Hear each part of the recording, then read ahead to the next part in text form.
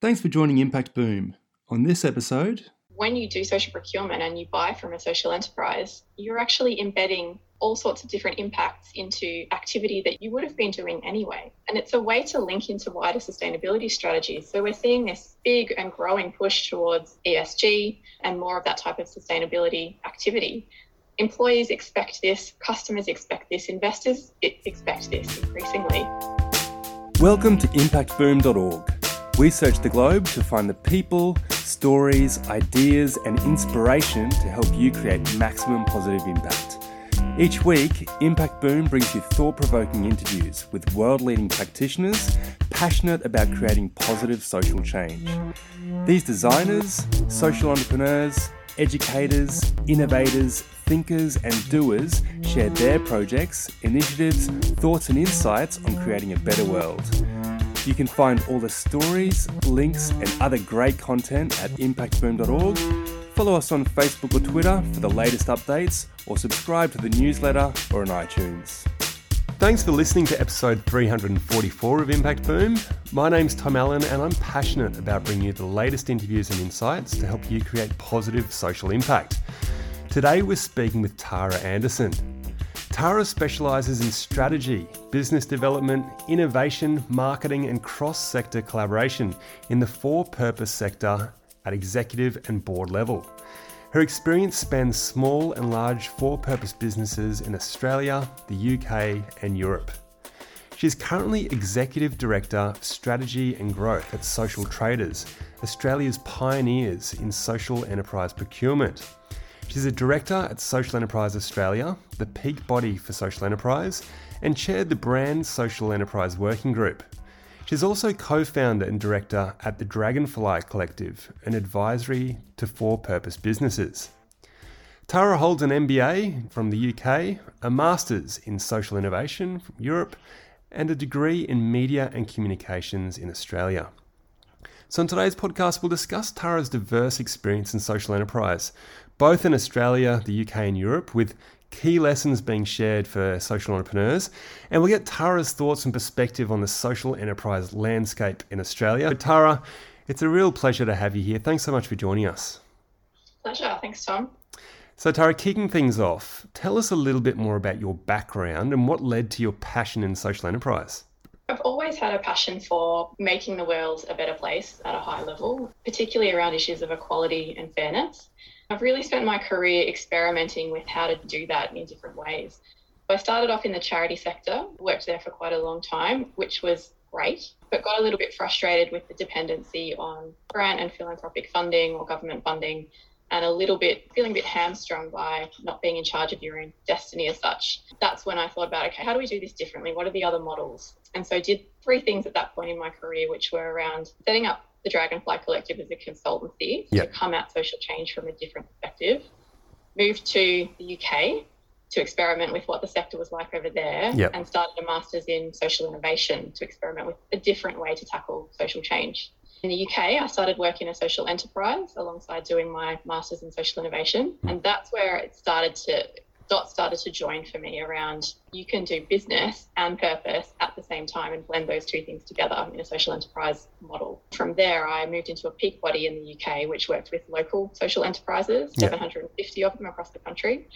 And that's where I started to really find my stride and what I loved, which was around that ecosystem perspective of creating change by building business and purpose into one model through social enterprise.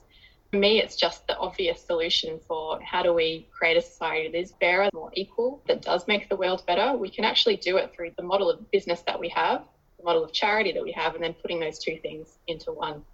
There's some great experience there, Tara, and I really like the wrap up there in terms of how you put it. Absolutely. We can do business and we can do good at the same time. And that's very much aligned with your current role as Executive Director of Strategy and Growth at Social Traders. So what have you observed then in that role of the social enterprise and social procurement landscape in Australia? And where do you seek opportunities? And being part of Social Traders, why should social enterprises certify? What's really exciting in the role at Social Traders, coming back and working at that ecosystem level in Australia and bringing some of that experience from the UK, the fantastic, exciting thing is the growth that we're seeing. And that's really the headline for what's happening in the social procurement landscape here. Yep.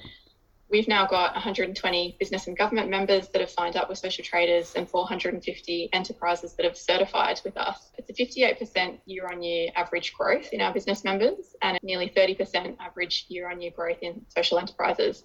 Seeing that momentum is really exciting, that more people want to start getting involved. But the most exciting part of that is the spend that's happening between business and government and social enterprise. Yep. We've seen nearly 400 million spent with social enterprises in the last 4 years. And that's incredible. That's 67% average annual growth rate year on year. Just so heartening to see that it is really catching on. More and more people are wanting to get involved with this, not only signing up to do it, but actually doing more of it, as in spending with social enterprise. We know that's just getting bigger and bigger. So there was a survey done last year, which was the state of social procurement across Australia and New Zealand. And that was done by IPA, CSI, Swinburne, Akina and Social Traders. Yep. And one of the key findings out of that was 86% of the businesses we spoke to were saying social procurement is only going to get bigger. It's only going to grow, and that's because governments and customers are going to continue to expect it and demand it. The sky is the limit, really, with where we can take that.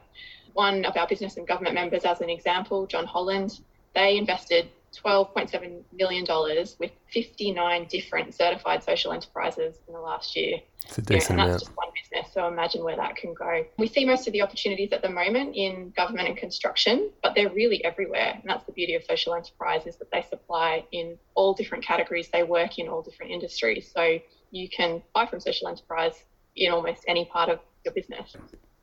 And what's in it for the social enterprises to certify? Is it literally that they then have that stamp and also the support of social traders to secure larger contracts or contracts with corporates or government?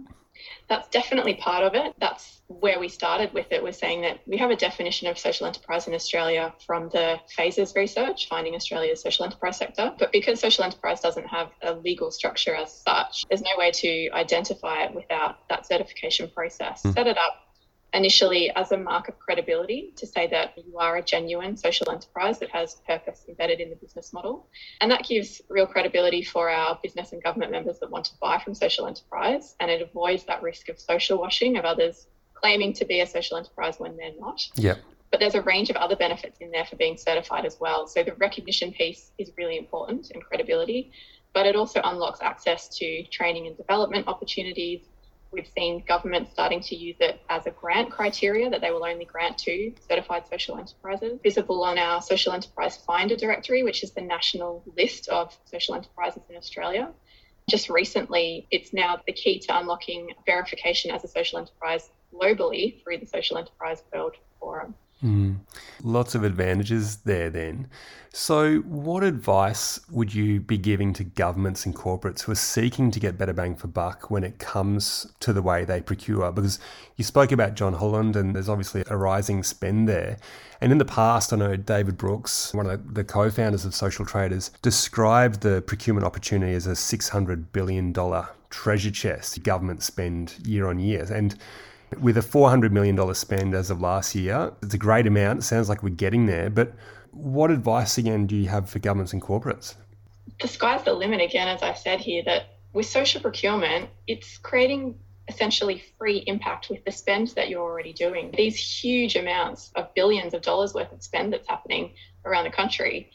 When you do social procurement and you buy from a social enterprise, you're actually embedding different impacts into activity that you would have been doing anyway. And it's a way to link into wider sustainability strategies. We're seeing this big and growing push towards ESG and more of that type of sustainability activity. Employees expect this, customers expect this, investors expect this increasingly. Building social enterprise into your supply chain is a way to meet that expectation and start to be able to talk about the impact that you're creating. Yep. At Social Traders, we help businesses and governments with that process of learning how to do social procurement, because it is a change management process.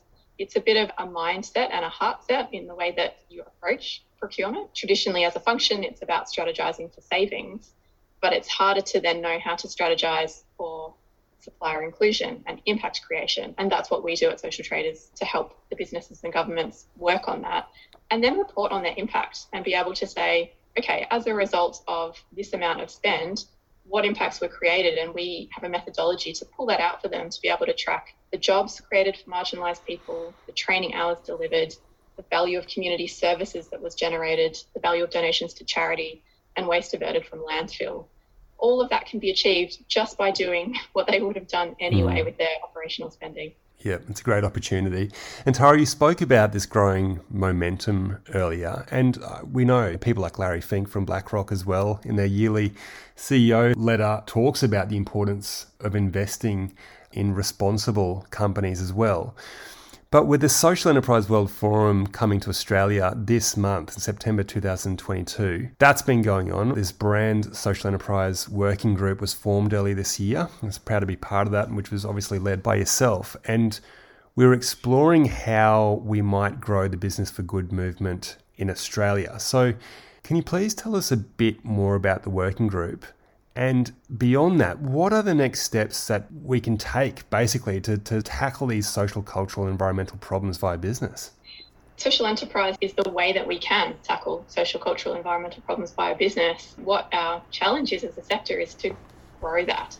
Grow ourselves as a sector, but to make ourselves more visible to the people that might not know about us. That's our biggest challenge as a sector, or one of them that I saw in the UK, and coming back to Australia, the same thing. That social enterprise, it's creating this amazing impact through business. So it's a viable model. It doesn't rely on charity. It uses the market to create impact. But it's still a bit of a best kept secret. It's still not quite breaking through that bubble of the echo chamber that is the sector. We're good at talking to ourselves, but not necessarily talking beyond that. Resource-wise as a sector, we don't necessarily, as individual social enterprises or as individual intermediaries, have the marketing power behind us to make a big noise, to shout about our sector. But if we come together, if we pull those resources, if we pull those networks, as a collective, we are hugely powerful. That's our big opportunity to explore, how do we talk as one as a sector? How do we say the same thing at the same time about why social enterprise is so exciting and put that out there? That's the way that we're going to engage people that we haven't yet been able to reach. And its fundamental principles of marketing is about consistency and repetition. If we can talk as a whole sector in the same way repeatedly, that's how we're going to see this start to grow. And so we started some conversations when I first got back from the UK, starting to put this thought out there into the world to say, what if we could have a shared marketing campaign for our sector as a whole? And people were initially interested, but questioning, how would we do that? Could that work? But now we've got that off the ground. The brand social enterprise team, which Tom, you've been part of, which is fantastic. And we've got 30 other organisations that are part of that team, had a conversation over the last year about how would we do that and what would that look like. From there, the group has set itself up. We've been working on creating a playbook for the sector, common messaging for the sector, some tools for the sector. It's now been embedded in Social Enterprise Australia as the peak body, as a subcommittee. We're getting ready to launch a really exciting campaign. You certainly are. And you mentioned Social Enterprise Australia. What a great milestone for the sector to see that come together this year and launched just literally a few months ago now. So perhaps you could tell us a little bit more about that too, Tara, but perhaps there's some other inspiring projects or initiatives or networks that you've come across or that you're collaborating with that you'd like to share a bit more information about. Yeah, for sure. So Social Enterprise Australia is a really exciting development for the social enterprise sector here, because we haven't had the peak function in the same way that it's set up now to bring the sector together, to help us work as an ecosystem. Shout out to the state networks that we have in each of the states and territories around Australia that bring together the social enterprise networks in their places. Yeah. And then that coming together nationally through Social Enterprise Australia starting to join some of those dots is really exciting. We saw some of this in the UK as well, which was really heartening to be part of collaborations that joined together 12 of the biggest peaks and intermediaries in the sector together over there to actually jointly campaign, to join up some back office functions, to come together in different ways and pool resources.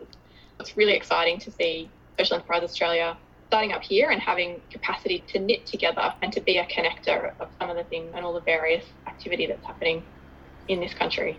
It certainly is. And look, in the article for all the listeners, We'll put a link through to Social Enterprise Australia, and that's the place too that the listeners are going to be able to find that information about the brand Social Enterprise kit and assets and other collateral that can be used to help us communicate as one. So finally, to finish off then, Tara, what books would you recommend to our listeners? There's a couple of books actually that I've gone back to recently. One is called The Second Curve. It's by Charles Handy. It's thoughts on how we reinvent society, essentially, at a high level.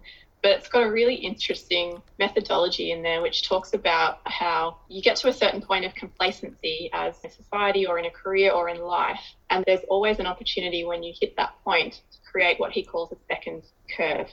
It's about radical innovation, radical remodeling of life or society or business, and how you actually take that exciting leap of courage to do something very different right outside previous comfort zones, norms, previous expectations. That one's always a real sounds like a good one. Inspiring one for me. And then I've gone back to recently The Power of Unreasonable People, about how social entrepreneurs are creating markets that change the world. That one I love because, again, it's all about disrupting established norms and ways of doing business through the social enterprise model, and pointing out that because social enterprise operates in this hybrid space in between sectors, charity, business, government, that's where there's real space to play, experiment, innovate, and do things really differently. Those two are motivation boosters for me that I come back to every now and then. They sound like great books, and we'll put links through to those as well in the article, Tara. Tara, thank you so much. It's been fantastic to learn from your insights today and all that experience that you've brought, not just from around Australia, but from the UK as well. So it's great to have you part of the sector, leading on the movement and helping us grow this so that ideally in the future, social enterprise is just termed as business, right? Like we can maybe even just remove that term from our vocab and everyone doing business can operate in a way that produces a more equitable society. That's the dream. We'll get there. We will get there eventually. Thanks again, Tara. Thanks, Tom. Thanks for listening to Impact Boom. You'll find links to the initiatives, people and resources mentioned in this podcast on impactboom.org. Please leave your comments below, and remember, we'll be publishing fresh inspiration and insights to help you create positive impact every week on the website, Facebook page and Twitter.